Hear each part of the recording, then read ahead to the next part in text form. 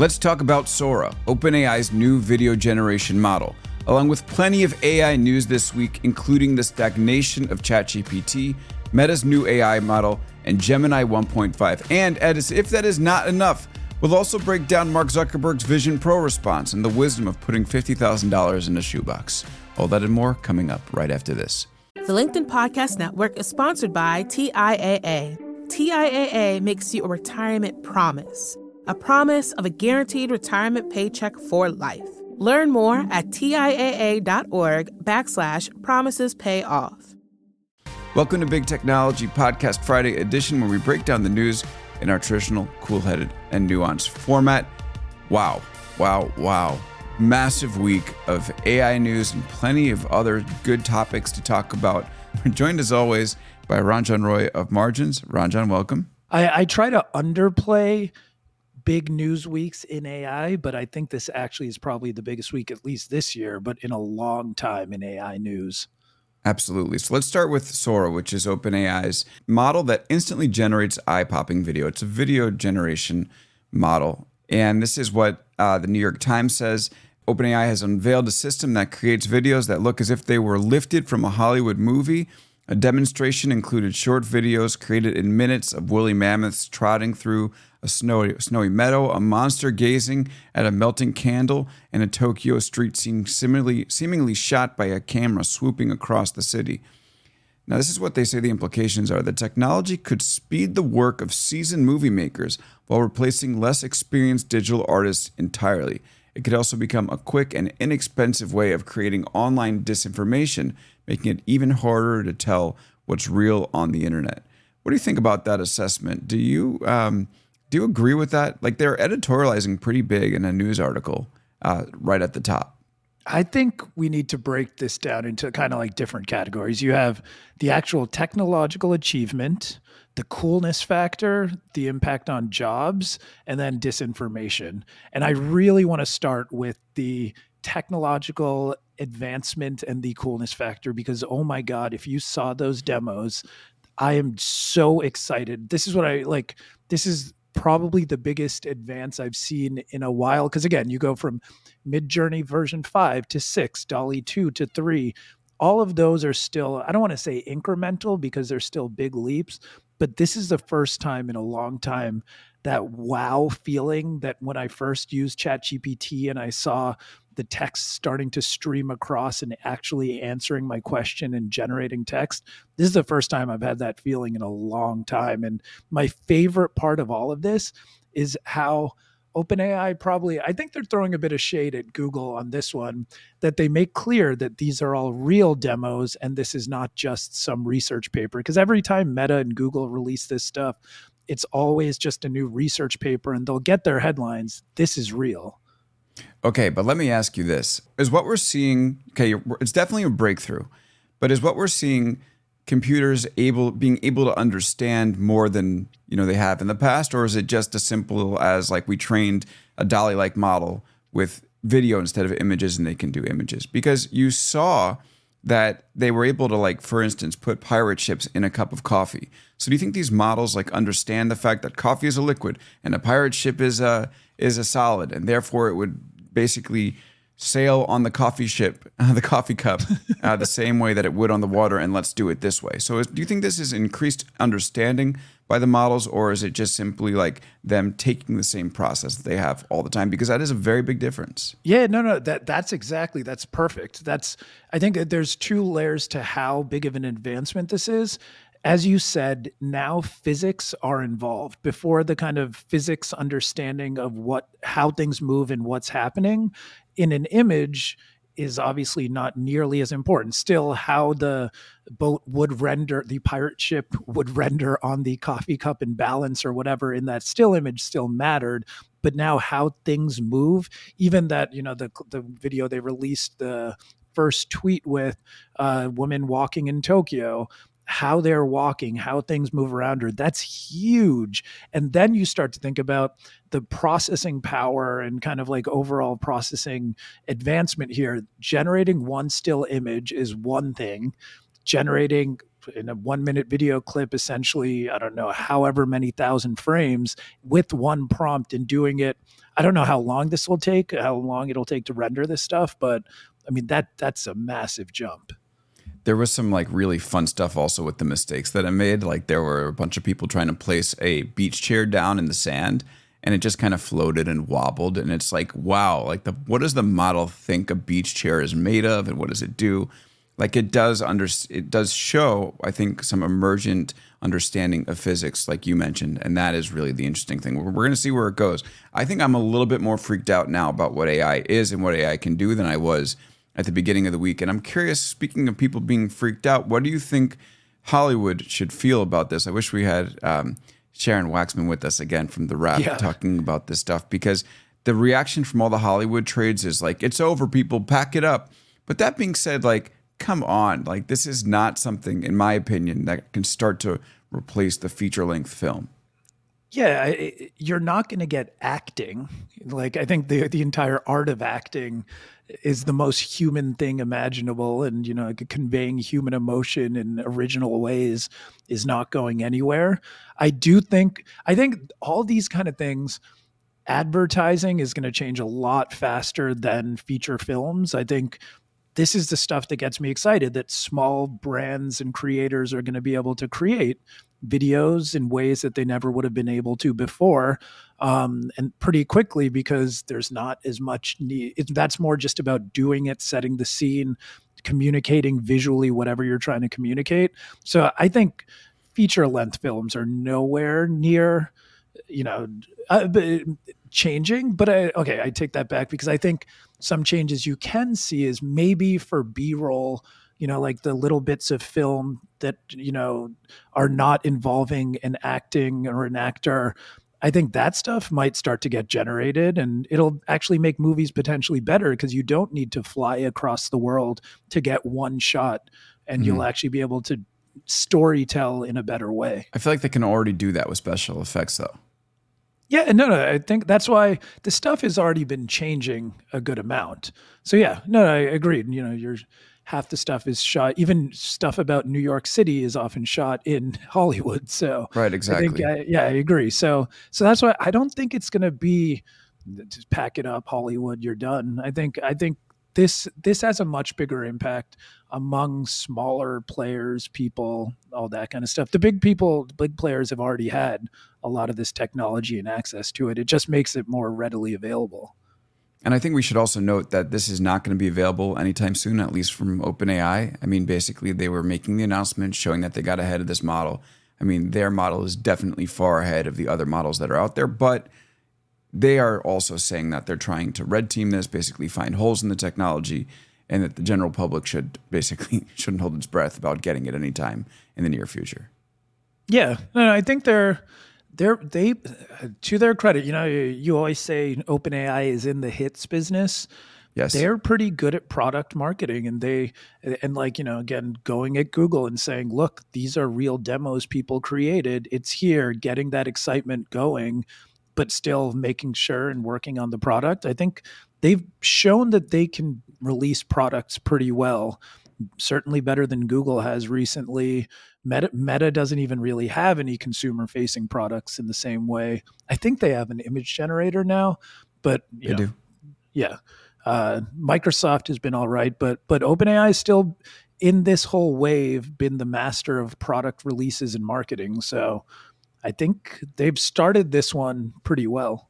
Yeah, and I do think, just going back to our original reaction to it, is that this is incredible technology, and seeing some of the videos and the way that video can really trigger emotion in people, and seeing the way that it was triggering emotion in people across Twitter yesterday. And of course you had some people farming for clout, but like seeing a cat rolling around on a bed with someone was just like totally unbelievable.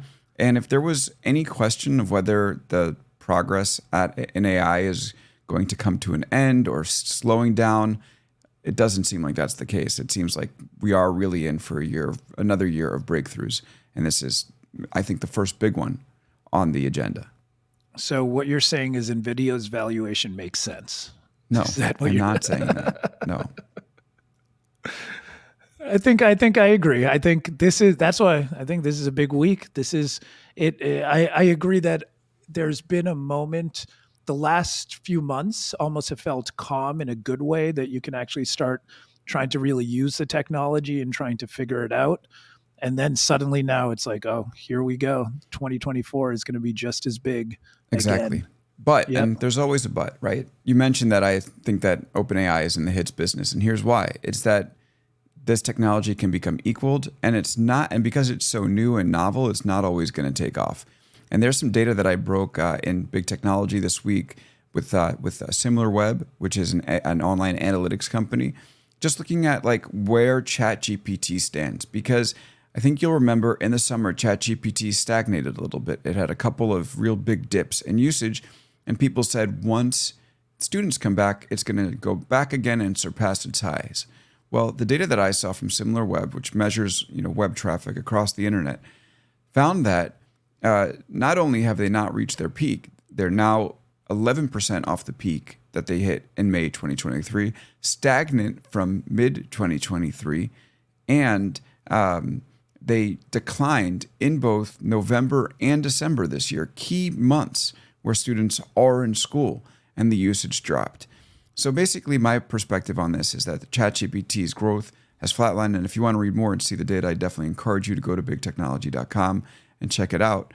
And Ranjan, I'm just kind of curious what your reaction is to this. I mean, we thought for a minute it was the fastest growing consumer product in history. It had 100 million users in about 2 months. And then we thought that, okay, it's such a cool technology that maybe it will continue to grow, but it hasn't. What do you think that means? What do you think the implications are for OpenAI and ChatGPT? Yeah, I think that's why this video, text to video, maybe that's why they're pushing it even more right now, because personally, and we talked about this the other week, I have Perplexity, I have Microsoft Copilot, and let's all remember that Microsoft Copilot for free gives you access to GPT-4 and DALL-E 3, whereas with ChatGPT, you have to pay for ChatGPT plus $20 a month. So they have a lot of competition, and I'll admit, I've been Geminiing a little bit on the past week. I have. And doesn't it feel great not to say barding? Oh my God. Let's not beat a dead horse. No, but I'm going to do this all year long. All year long. Thank you. And I'll never forget the name Bard, because Gemini is great. I feel good saying Gemini. And it's working. It's working pretty well. And it's integrated nicely. At first, I was a little surprised they did not release a separate app for it. And it's actually funny. I asked Gemini, does Gemini have an iOS app? And still in a good old school Bard fashion, it returned to me Gemini, the crypto trading app, and then another Gemini. It wasn't even self-aware about, I was asking if it itself had an iOS app. Oh my goodness. But then they did, the way they released it is in the Google iOS app, Gemini is kind of, you can like hit a toggle and switch to Gemini mode. I actually think it's smart because it gets you into the Google app itself. Uploading images and these things are already built in. Like it still really entrenches it in the overall Google ecosystem that everyone's already, used to. So I actually think it could be a very, very smart consumer play. And a lot of people already have it on their phone anyways. And that means that they are going to be a direct competitor to ChatGPT. And so you have so much competition coming from every single angle that just being the first, it might not be enough for them. So one of the aspects might be competition, but the other aspect might be just the format is getting tired. I think that people were initially so excited about how well these bots performed, but started to lose the ability to find new things to ask them and the use cases. Like there's like a desire to use ChatGPT, but also just sort of a confusion in terms of what to do with it after that initial novelty wore off. And I think that's another explanation. It's not just the competition, because yes, Bing has ticked up, but basically you look at any of these bots compared to, let's say, a Google, and you're just low single digits. Like for instance, ChatGPT's web visits are a tiny bit more, maybe a few 100 million more than Bing's, but still Bing is just 3.4% of the total search market. So I wouldn't go as far as to call it a niche product, but it almost is there. Yeah, I think the chat interface itself, I agree, is limited, and not people. unless you get in the habit of understanding how to use it in different ways, I think it is a limiting factor. And again, going back to Gemini for the win, possibly integrating again as the chat part is just one part of the overall feature, but getting people to take a picture with their phone and directly tell you all about it. Google has had Google Lens for a long time, and integrating the Gemini model directly into that is smart. I think starting with that blank cursor, the way ChatGPT has you do, is definitely going to keep it more niche than it otherwise was. So yeah, I think that they need to, but they have been better at like integrating again image generation, image understanding with text. But to me, the more I thought about it is like, again, there's the using large language models for knowledge retrieval or information retrieval, and then using them to generate new content. And the first half is just search. And, Perplexity is doing well, Copilot's doing well. Google is building their own search generative experiences. So that's something that will ChatGPT compete on? I don't think so. Right. No, I'm going to push back on this idea that this multimodal thing is something that people actually want to do. Google's had Lens out forever. It has not broke through into the mainstream, which is that app that you could take pictures of and Google will search and stuff like that. Now, maybe there'll be some moments where you'll, drop an image in and ask these bots to have a conversation with you about it, but it's hard to see that really being like the super use case. Wait, what are you basing your Google Lens is not a mainstream product on? Just like how many people do you actually see talking about Lens? Have you, just anecdotally, have you seen people using it?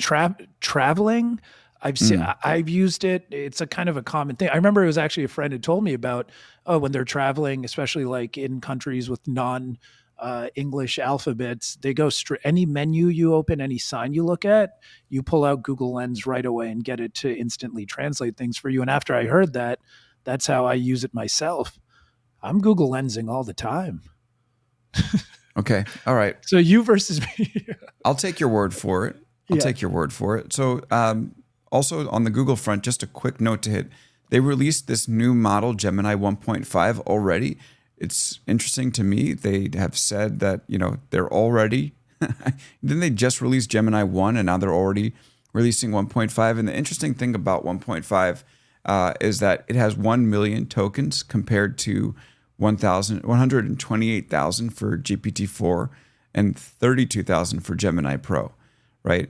And so basically it's, let's see, this is what Sundar says. It's about 10 or 11 hours of video, tens of thousands of lines of code. So, and the context window, that's the tokens, means you can ask the AI bot about all that content at once. That seems big to me, but it got basically no attention while everybody was looking at the Sora news. What do you think about that expansion at Gemini? Yeah, I think it's tough because, well, first of all, I agree that, guys, take a breath. You're doing well with just the whole Gemini rebrand. We don't need 1.5 just yet. Save it so you can build some buzz around it, but they are doing it, so we'll talk about it. The token windows are interesting to me because one of the big changes that happened even in a lot of the work I've done is as these context windows and the amount of tokens you can use get bigger, that means in the past, you would fine tune a model, meaning you would like train a model, a foundation model in a very specific way, and it took work and you had to write code and it was difficult. Now you can literally make a prompt that's the size of a book and say, here's 200 examples. Now using those, recreate this kind of text in this style.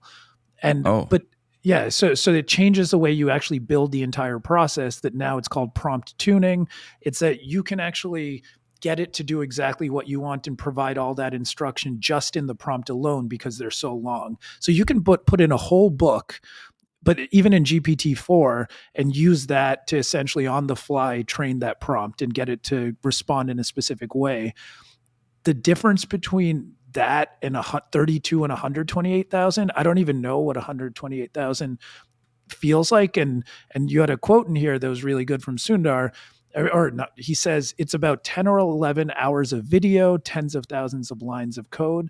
So what exactly you're inputting, I can't even fathom. Like, are you putting in 10 or 11 hours of video. I don't know what you do. Maybe you can put in entire code bases and get that to train to output code in a specific way. That gets kind of interesting. But the size of it has been a major change, especially GPT-4, then Claude. All of these have been pushing the limits on how big these context windows are, and it changes the way we all can use LLMs in a pretty powerful way. But is this out yet? Because there was somebody from Founders Fund that tweeted this guy, John Coogan. Google launches a new AI tool. I go to check it out. Wait a minute. This isn't a working product. This is just a blog post every time. Are we in that scenario again?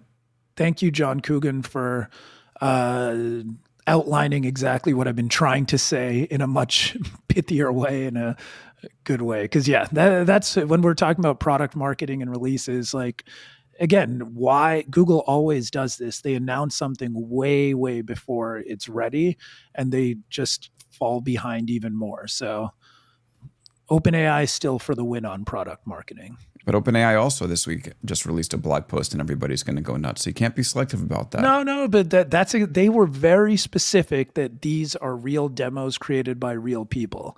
This isn't like a research process that we validated in something. This is folks red teaming this are the ones who created these prompts. Can I tell you what my favorite bit of AI news this week was? Nothing, not text to video and the complete transformation of reality? No. It was VJEPA. Did you see this about VJEPA? So VJEPA, let me see what it stands for. It stands for Video Joint Embedding Predictive Architecture, VJEPA. And it's from Meta. And they released this model, or they've announced this model, and they say it's a first step toward artificial general intelligence. Those are bold words. Now, why is it? Okay, so basically what it does is, this is from Fast Company, it learns by processing unlabeled video and figuring out what's probably happening in a certain part of the screen during the few seconds it was blacked out. So basically, if you have somebody playing guitar, like Mark Zuckerberg posted a picture of this, and then you blacked out the part of his hand that's actually strumming the chords, and you ask the model to create what's in that blacked out area, it can show the hand strumming the chords. And this isn't just like, total video generation. It requires a true understanding of the world. And to me, that is very interesting. It's, effectively saying that, like, the AI model, I'm not just generating, but I am understanding. And that to me, and I think that's different from just generating a full video. It's figuring out what's missing. To me, it sounds pretty crucial and very interesting.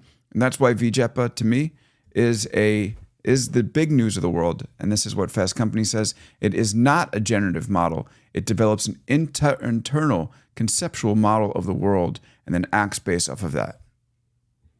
VJEPA. I mean, if VJEPA is working, if it actually is for real, that is a change because, again, large language models with text work with trying to predict what is the most statistically probable next word or word that will fill in that blank space in the gap. Images, similar, what's the next pixel? But to try to do that for video is, if it can get that right, that does seem pretty profound. And maybe that is like a breakthrough as big as the 2013 computer vision breakthroughs, but I don't know.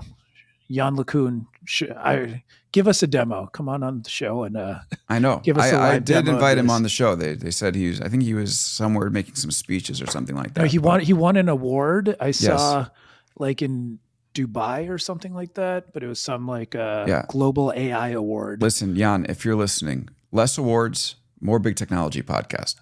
Less awards, more big technology podcast. Simple as that. It's the Show formula us for VJEPA. success. It's the Exactly. formula for success. Here's what we can do. Black out the image of Jan LeCun accepting that award in Dubai or wherever it is, and then and then the model will figure out that it's him. Have real Jan LeCun come here and demo VJEPA. But it is interesting because these models, like, this is weird, right? We're talking less about predicting the next word, more about reasoning, more about understanding the world conceptually, more about learning physics. Like, where is this going to end? This is kind of getting scary, creepy, exciting, all of the above. I mean, it's interesting because Jan LeCun, I feel, and Meta overall has been kind of actually in a pretty smart, safe, responsible place, especially versus OpenAI and others, where Google might be too conservative, where, they're like open source, build guardrails directly in, recognizing the need to be responsible while still progressing. Like overall, I think they've positioned themselves pretty well in terms of how these things develop. But yeah, and we, as we started this conversation, especially in this election year, how this stuff plays out and in the disinformation realm is going to be pretty scary, interesting. We're going to be living in real time the potential impacts of these things, these tools. I'm way less worried about the disinformation and more of like what happens if this thing becomes self-aware, which like, I don't know. It sounds more and more like that might happen in our lifetimes, where before it seemed far-fetched. I'm more concerned about disinformation in the election than self-aware artificial general intelligence. Choose your enemy. Pick your Choose poison. your enemy. It's only a matter of what kills you first. Yeah. I mean, I don't know. Do we really need disinformation when we have Tucker Carlson out in a Russian supermarket talking about how great the cart return system is? That's fair. That's fair. It's the algorithm. It was always the algorithm. Yeah. By the way, that is a very innovative system, the cart return. You put the coin in, return the cart. I didn't actually even watch the video. I tried to block out the entire. It's so ridiculous. I saw some of the memes, but I really tried to block out. Sometimes you have to make like a very concerted effort to not partake in something or engage with something, and this is Tucker in Russia was one of those things for me. I mean, I love how Putin said that. It was like, and Putin goes, "Yeah, it was a weak interview." Oh, did he say? Yeah, it's amazing. Yeah. Okay, anyway, let's talk about another comeback video, which is Mark Zuckerberg coming back and basically giving the Vision Pro a tongue lashing, saying that not only does he think that Quest is a better value because it's 7 times less expensive, but also that it's the better product in general, period. And he makes all these different comparisons, saying the Quest weighs less, its controllers are better, it is more immersive, all of the above. And it was very interesting seeing the reaction there. People really liked Zuckerberg taking that swing against Apple. Did you think this was a wise move? Do you think it was accurate? Have you tried the Vision Pro yet? Give us your thoughts. I have. Okay. I have. And I don't think I'm going to buy one just yet, but it was incredible. I think I'm in the same exact place as you are, where I'm going to let it breathe a little bit, give it a little bit of time, but it was spectacular technology. I've tried the Quest 2. I've not tried the Quest 3.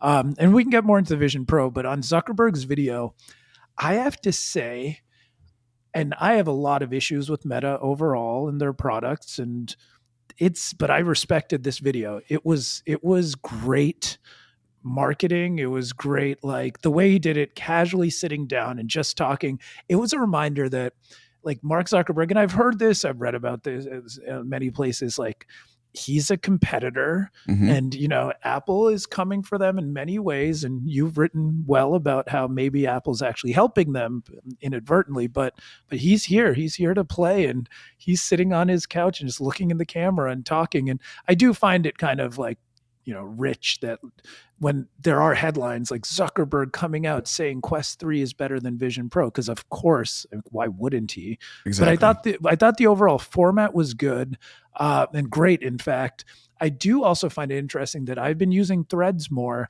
and somehow my algorithmic feed in Threads for a couple of hours was literally all fawning praise of Zuckerberg's video. And I really do wonder how Meta is tweaking that algorithm the same way Elon did with Twitter to favor themselves in particular ways. I'm sure there's something there. But here's the counter argument about the Zuck video, right? So MG Siegler, who's a former Google, or I think he might still be at Google Ventures, he says that Zuckerberg is running a real risk of this all coming back to bite him in the ass. Steve Ballmer laughed off the iPhone, but actually his stance at the time was quite reasonable. The iPhone was too expensive relative to the market, so much so that Apple rather quickly dropped the price. But no one remembers that. They just remember the dismissive laugh. Is Zuckerberg in another Ballmer situation? He could be. I think he totally could be. But I think that, I don't know, he wasn't as dismissive. I thought he was like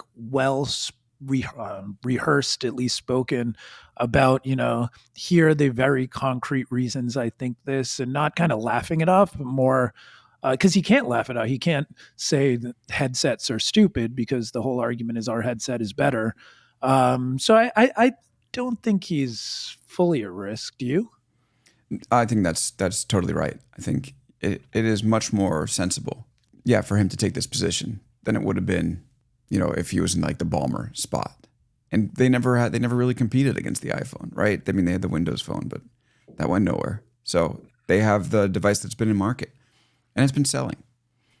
Did you ever see a Windows Phone? I have seen them for sure. Okay, they were not good. No, there's a reason they got sunsetted. I saw a few Zunes. Remember the Microsoft Zune? Yes. Their iPod MP3 player. competitor. Yeah, that was also bad. Yeah. Look, there's a reason why they fell behind and had a lost decade. They just continued to ship total shit for years, and that was a problem. They've rebounded, but now Satya is just rolling right now. Okay, last thing on the Vision Pro, it's the Apple fans are returning them to the Apple Store. This is from The Verge. It's no coincidence there's been an uptick on social media of Vision Pro owners saying they're returning their $3,500 headsets in the past few days. Apple allows you to return the product within 14 days of purchase, and for the first wave of Vision Pro buyers, we're right about that point. Comfort is among the most cited reason for returns. People have said the headset gives them headaches and triggers motion sickness. The weight of the device and the fact that it is front-loaded has been another complaint. Okay, this is amazing. The Verge's product manager said he thought that using the device led to a burst blood vessel in his eye. At least one other person noted they had similar experience with redness. Do you think this is just people blowing social media chatter out of proportion, or is this a real problem for Apple? I think that it's definitely a problem if it's happening at any kind of scale. Actually, in that Verge piece, one thing that was interesting to me is you do note what platform all of these posts are on where they went viral. Which platform? Every single hyperlink was on Threads. Okay, but that's also I'm just noting that. That's because all these Verge journalists are on Threads and they've given up on X. I'm just noting that coincidentally, stories about the Vision Pro being returned are going utterly viral on Threads. Well, as the original Thread boy of this podcast, I would say, okay, somewhat vindicated. Yeah. I'm on Threads now. I'm using it. It's pretty good. Mm-hmm. But yeah, no, I think if this stuff is for real, if this is a genuine problem, if you start to see this not as one-off tweets and as like a larger narrative, and again, people not on Threads talking about it, I think it definitely presents a risk for Apple. But honestly, after trying the Vision Pro, I really came away in the same way. And I like it more in the context of like the Apple Watch, even the original iPad, we don't know exactly what the use cases will be, but we're going to get there. And it's just such an incredible piece of technology that I'm very excited about it. Again, it's expensive right now. I don't know if I want to shell out the money right now, but it's definitely a big part of the future. Yeah. I've been waiting for maybe the next generation or the generation after. That sounds good. We also have one Zune head in the chat. Noble Ackerson says, love the Zune. I disagree. All right. Sorry, Noble. I'm glad to have a proud Zune head listening to Big Technology Podcast. I did not mean to disparage one of your favorite products. I apologize. Really regret the error. So did you watch the Super Bowl, Ron John? I did watch the Super Bowl. I thought it was a great game.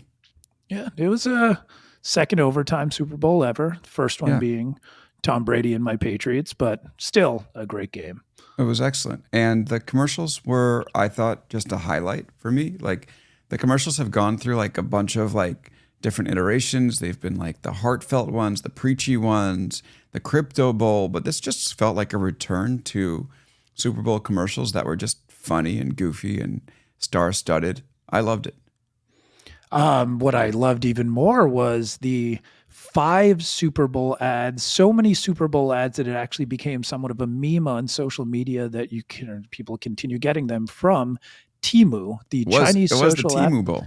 Yeah, the Yeah. Temu. This was the Temu Bowl, and also what was fascinating was just as a sign of this company that remains a mystery in so many ways. In the last Super Bowl, when they ran their first Shop Like a Billionaire ads, the company in their ads pronounced it Timu. In this year's Super Bowl, they pronounced it Temu. They Oh, changed I saw, and it threw me off because I've said Timu and we've talked about it on the show. I've written about them a lot. In my head, it's always been Timu. And then on the Super Bowl, I'm like, have I been saying it wrong the whole time? But then I looked up the old ads and they changed the pronunciation of their company's name just like that. I think So it's like a that's, play to like the Midwest and the South that Temu is easier to pronounce. yeah, I'm sure there was like some user research or Mhm. something where or maybe they saw, yeah, Timu was more awkward, or maybe I don't know what it was, but they totally changed it. But what I think was really interesting is, It's going to be Temu in the program, Temu in our hearts. Sorry, go for it. so what's interesting is this time the sheer volume it entered the conversation. Like I heard so many more Mhm. people talking about it than last year. And again, because this has been they as a company and she and these have been kind of an obsession for me for a long time. It was fascinating to hear so many people talking about them more. What's also interesting is again, everyone's like, how much could they have spent? How much could they have spent? I think one thing I've been reading recently that was really interesting, Meta has been blowing out earnings. The amount of Chinese advertising on Meta went up from Mhm. 3 billion to 13 billion dollars last year. I think it was 3 billion in 2021. So in about 2 years time it almost quadrupled. So and there's rumors that over it last year Timu, whatever it is, was 3 billion plus, even up to 4 billion That's in crazy. terms of spend. So these companies have gone in, and it's this really interesting kind of like alliance almost that Facebook's blowing out their earnings. Timu is getting across the United States and letting everyone shop like a billionaire. So just this massive, quiet onslaught of advertising money is taking place by a company that we don't even know how to pronounce their name. Well, they don't know how to pronounce their name, in fairness. Well, they don't either. Yes, yes. It was Um, interesting because Temu has all these. See, I'm already on the Temu game. They have all these like deals for like $1, or they'll ship you something for free if you sign up. And my favorite reaction was people saying, "Wait, they have the money for a Super Bowl ad? Like, where are they getting that money from?" And someone was like, "They paid for those Super Bowl ads on Klarna." Like oh they'll yeah, pay yeah. it later. I But they mean, must be making money, and that might not make Amazon so happy. Gotta say. well, no, it's not existential in any way, but it's certainly they have to be at Amazon really concerned about this because remember, Amazon almost it unfortunately I want to say like made the strategic decision to move to Mhm. lower cost goods from Chinese suppliers, move away from brand oriented products, move away from kind of like direct to consumer and online brands and products that really are built around at least quality or inspiration and just what's the cheapest thing I can buy and get it to me fast. And that's what Timu, Shein, that's what all these companies are doing. And we're seeing it in the Super Bowl. And it is interesting to me. And another thing that came out this week that was interesting, and especially in an election year, how are these companies going to kind of be brought up in the political context? Because I think Chinese ownership of the fastest growing e-commerce and shopping platform in America, you have to imagine when that's the one bipartisan issue, is going to be brought up. Right. And then, you look at TikTok and further issues develop. Yeah, TikTok. So this came out this week, and it's really interesting. There is one of the female executives who was had moved up pretty quickly, especially during the COVID years, joined in 2019, had moved up to leading all global marketing initiatives for TikTok. had left, and there's an entire harassment lawsuit around this. But what's interesting is in the lawsuit, it's very clear that it's executives out of China and ByteDance, who is still the owner of TikTok, that call the shots. And there's a great Matt Schrader who covers Chinese business politics very closely. He said it's in these lawsuits that are more about how Chinese employers treat American employees, and the entire standards are different, and the way, what's the expectations are different. That's where we actually start to find out how much is ByteDance really controlling TikTok. Because remember, the new CEO of TikTok, who is Singaporean, went in front of Congress and had a great viral moment where Tom Cotton looked kind of ridiculous because he kept asking about the Chinese Communist Party. And he kept saying, sir, I'm Singaporean. I'm not Chinese. I served in the Singaporean army. Like, TikTok is doing everything they can do to distance themselves from its Chinese ownership with ByteDance and saying, we're a global company based in Singapore, nothing to do. But then it's just a reminder that ByteDance still owns the company, and still in these situations, you realize, runs meetings. There's been plenty of reporting around how, meetings have to start a lot earlier in middle of the night for American employees because they have ByteDance executives in those meetings, even though they're TikTok employees. So I think the TikTok story, Timu's going to be one big one this year around geopolitics and business. But the TikTok story, I think, is really going to get interesting, especially when the Biden campaign just awkwardly went on TikTok as well this week. I don't know if you saw that one. Yeah. Yeah, definitely saw that. So, okay, Ranjan, tell me this. So first of all, what happens if TikTok and these other Chinese companies go under the microscope in the U.S.? Like, the U.S. has done absolutely nothing.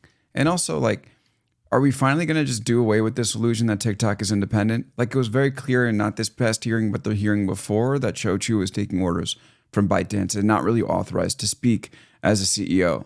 And so, they keep making the claim that they're independent. They're not. We all know that at this point. And I just wonder, okay, so everyone puts evidence out oh, this is a real discovery. But to me, it's old news. It's a tough one because when you say we all know, you and I feel no, we're talking about technology readers, big technology readers and listeners know. But come on, the average person opening TikTok or thinking about TikTok, I don't think is associating as clearly what that means regarding from a geopolitical standpoint. I actually think the Biden campaign, it was a tough decision. I imagine they're how can we not try to reach X million Gen Zs and teenagers or whatever, so still to go on the platform. But I think taking a stand on that actually would have been interesting and kind of helped solidify things. Can the app get banned this year? I think they've set themselves up pretty well where it won't, and that conversation seems to have gone away. But yeah, I agree. Where this goes, I don't know, but I think it's going to become on the tip of a lot more people's tongues in the next year. Yeah, you could say maybe if people users themselves, with big tech and in particular, it's users themselves that have all the power here. And you could say that, okay, users themselves might feel weird about it and decide to go to, Reels instead. And that might happen regardless. But it just, I think we've shown with social media companies and social media apps that users can deal with a basically unlimited amount of bull crap coming out, about these companies, and they will not change their behavior unless the product sucks. So it's if TikTok's going to go away in the US, it's going to be because American companies, outcompeted it, not because the government is going to do anything. Maybe changing the perception a little bit will help, but I doubt it will make a huge difference. I think that's fair. And it's sadly fair, but yeah, counting on users to make that switch is not going to happen. And could there be actually, you know what? Hold on. I take that back. Here's the bull case scenario, not the bull crap scenario, is that for democracy and justice is no, but seriously, TikTok has to IPO. And whether that is it going to be ByteDance that IPOs? Is it going to be TikTok actually spun off and IPOing? And in that process, every one of those investors is sitting on paper returns of ungodly amounts of money. It's definitely late enough in those fund cycles that they are going to try to realize some kind of return. The market is where it needs to be to IPO. And can that IPO be blocked? That can get very interesting. Can the structure of that IPO, will they not allow them to list in the US? Because that's something regulators can have a lot of control over. And then that changes the entire conversation, like where not being able to cash out and sell to public market investors, I think that's where the only possible point of leverage could be. I don't think TikTok's getting banned. I agree. I don't think people will stop using it, but they need to go public soon. Yeah, that is possible for sure. Trying to think whether we should talk about this Tesla crash. Let's do it quickly. Okay, so there was a Tesla worker who was killed in a crash inside his Tesla. His name is Hans van Ohain. And they found that the auto drive, so the passenger who was with him said the auto drive feature was on and the car ran straight off the road. At the scene of the crash, there was rolling tire marks and no skid marks, which means that he didn't hit the brakes. Now, the driver was drunk at the time, so his widow cannot get any lawyer to take up the case saying that basically Tesla was responsible for this death. But it all points to be, all signs point to this being a full self-driving death. And of course, Musk said that he did not have it full self-driving on. And Musk said this in a tweet: he was not on full self-driving. The software had unfortunately never been downloaded. I say unfortunately because the accident probably never would have happened if full self-driving had been engaged. And there's this big thing that's happening here because the car was in a remote location and apparently unable to send the data about what was on and what was not on, back to the servers. And so therefore Tesla's saying we don't really have any clue as to what happened. But the physical signs and definitely the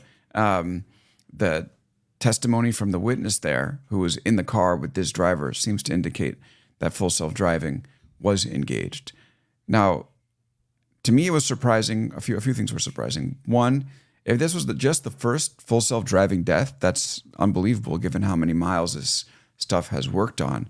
And B, I guess it's going to be just this is sort of going to be the future of what self-driving in Teslas looks like, where there will never really be any full admitting from the company that its technology could be behind an accident like this. What's your read on it? First of all, I love that you said, let's quickly run through probably the most complicated, nuanced, difficult, serious story of the week. But yeah, I think so. I was a bit confused because there's been a ton of reported deaths, many reported deaths where they had full self-driving engaged in some way. And I don't know, perhaps their hands were still on the wheel or so. I was calling it the first known fatality was a little confusing to me because I think the Washington Post has covered and many other fatalities related to Teslas that had the technology on. But I think I was surprised, Musk even said, the software, if it had been downloaded, this would not have happened. Trying to use this as almost a marketing moment was surprising to me. And what's also surprising about that is how that inconsistency exists, where the Washington Post is writing this entire long piece about how full self-driving was engaged. And then Musk is just saying he didn't even have it downloaded. That discrepancy is kind of... But there could be semantics there, right? It could be already installed in the computer and you just have to activate it or something like that. So maybe he's saying it wasn't activated. He was an employee. He got it for free. There might not have been a purchase order. There is gray area around that. You think they're trying to legalese their way out of this, or potentially? But also, I guess as someone who's a fan of self-driving and understands that people get killed in car accidents, when they're behind the wheel as well. Do we want every crash, even if it's fatal with full self-driving, to be something that could lead to a lawsuit that will potentially put the technology out of service? is the cruise outcome optimal, or do we need like a little bit of leeway with these companies to allow them to go ahead and do this stuff? And is that, I mean, maybe that's what Elon is doing here, is seeing what happened to Cruise and saying like, there's already been a recall of full self-driving and we can't have that happen to us, and just trying to finesse his way out of it. But I don't think it's necessarily a good outcome to have these companies be so responsible for what happens that they go out of business if they kill somebody, however terrible that is. Yeah, but to me, the difference is, and I agree with the idea that I believe that self-driving is the future and will be far safer than what exists today and result in overall less crashes, but there will still be road fatalities. To me, the issue here is simply, and it all comes back to, full self-driving as a marketing term is encouraging people to believe that the current technology is level 4, level 5 self-driving, right. And you don't need to be, you can get drunk and get in the car and that's totally fine because your car is going to drive you. That's the issue. And I think, like, to me, Cruise, I almost felt bad about how everything played out. And that's where I might be more in line with you, that I think how aggressively and quickly everything was kind of pulled back, I think was because they approach things responsibly so far. They've been very, coordinating with the regulators, transparent about everything, unlike Tesla, which is, again, calling it full self-driving. How could someone not think that I can get drunk and get in my car and I'll be okay? So I think, to me, that's the issue. And I do worry that as long as Tesla is the dominant player and approaching things in this way, that's exactly where these lawsuits will be bigger, or people will have more of an overreaction. Right, and that's what the widow said. She said, you're told this car should be smarter than you, so when it's in full self-driving, you relax. Your reaction time is going to be less than if it were not in full self-driving. So yeah, maybe it is just a branding issue and they have to change it, but you can't imagine them going from like full self-driving to mostly full self-driving. Like, it's just kind of self-driving. Kind of self-driving. I mean, could you imagine what the reaction would be for Tesla stock, which is already down? It's 50% off its highs at this point. Yeah, I think regulators should step in and force them to rename it to kind of self-driving. Kind of self-driving, KSD. KSD. Yeah, it's like Khalid Sheikh Mohammed. No, close. Sorry, I just go to KSM anyway. Sorry. I don't know why I said that. And yes, the final story of the week. Go ahead. This is a crazy one too. This is also like one introduce this one, Alex. All right, so basically it comes down to this. It was the big talker on Twitter this week. A financial columnist for New York, for The Cut, which is part of New York Magazine, wrote a whole story about how she put $50,000 in a shoebox and handed it to scammers. And basically, she was called by Amazon, who said like they're working with the FTC and there are corporate accounts that are opened up in her name, and like the whole story, she keeps going along and saying like, saying like, oh, that seemed to make sense to me, and like here, this is like she's asking like so the FTC, this fake FTC agent connects her with the CIA, who's like, we need to give you a new social security number, and we need you to therefore give us your cash, and we'll give you a treasury check as we update your accounts. And she's like making some smart checks. She goes to one of the officers, I need to see your colleague's badge. I'm just not going to hand $50,000 of my money to someone I don't know. And then the person on the phone says, undercover agents don't carry badges. And okay. And he goes, they're undercover. Remember, you're probably being watched. The criminals cannot know the CIA agent is there. And she goes, in a twisted way, this made some kind of sense to me. Or maybe I lost my grip on reality so completely that I was willing to resign myself to a new version of it. And she goes, I met the SUV on the curb and put the money in the back seat. It was 6:06 p.m. Even if I tried to see who was driving, the windows were tinted and it was dusk. He maybe wore a baseball cap. When I turned around, I could see backlit faces of my husband and son watching from our apartment 9 stories above.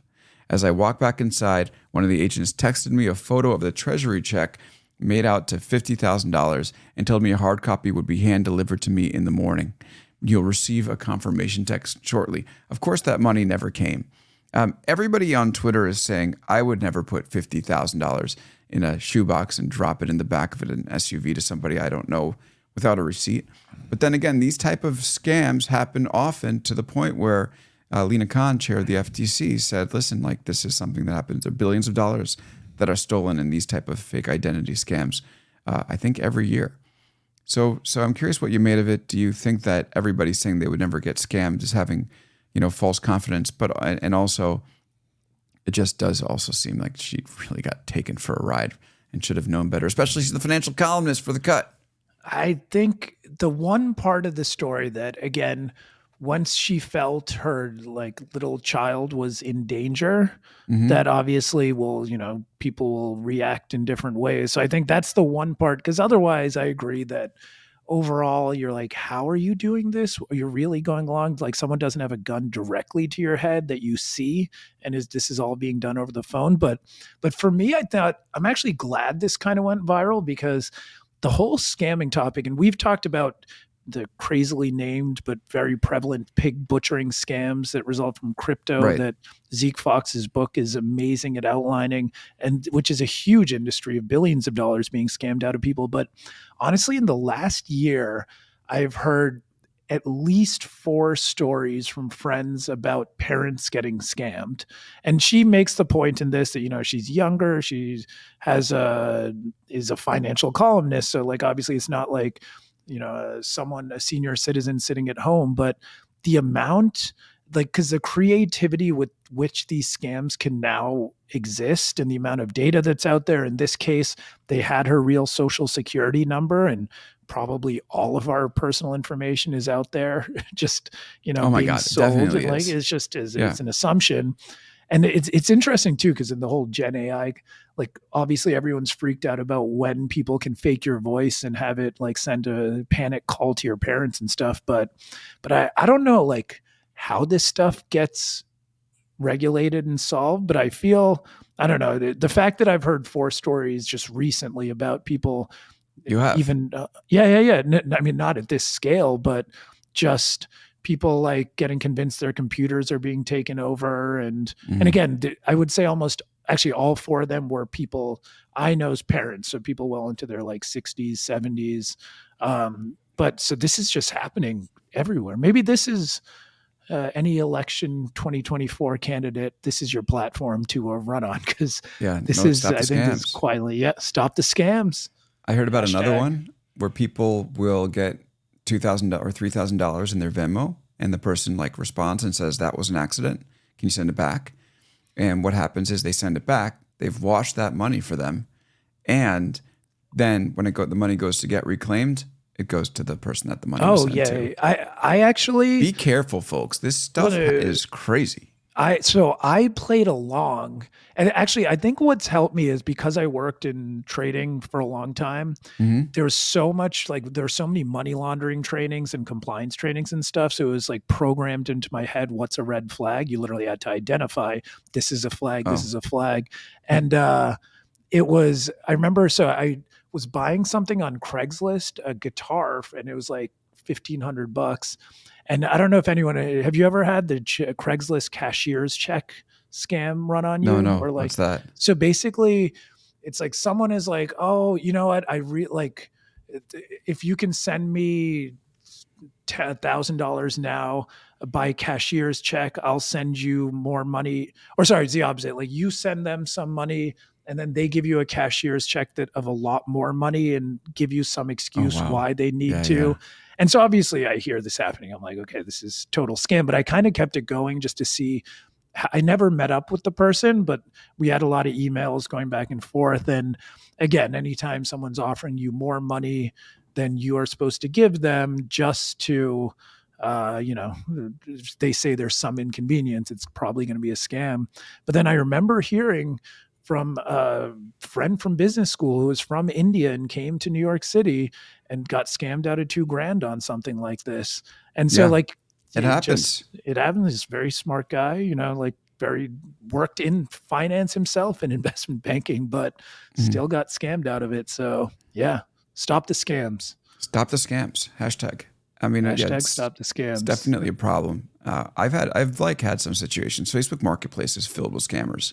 By the way, like I've had a situation where like someone's like they found my Google Voice number and they tried to like reset it with two-factor authentication, and they're like, "Here, just send me the number you got there." I'm like, "I'm not sending you the two-factor number, you idiot." So, but stop anyway. the scams. He's running. Alex is running, folks. Yeah. He's announced today. Yeah, I'm here to unite America against scammers. Yep. It's a good platform. Yeah, it is. I mean, at this point, Potato could run and probably get a good amount of support. But anyway, we'll leave it there. All right. We'll leave it there. All right, Ranjan, great speaking with you as always. Thanks for coming on. Have a good weekend.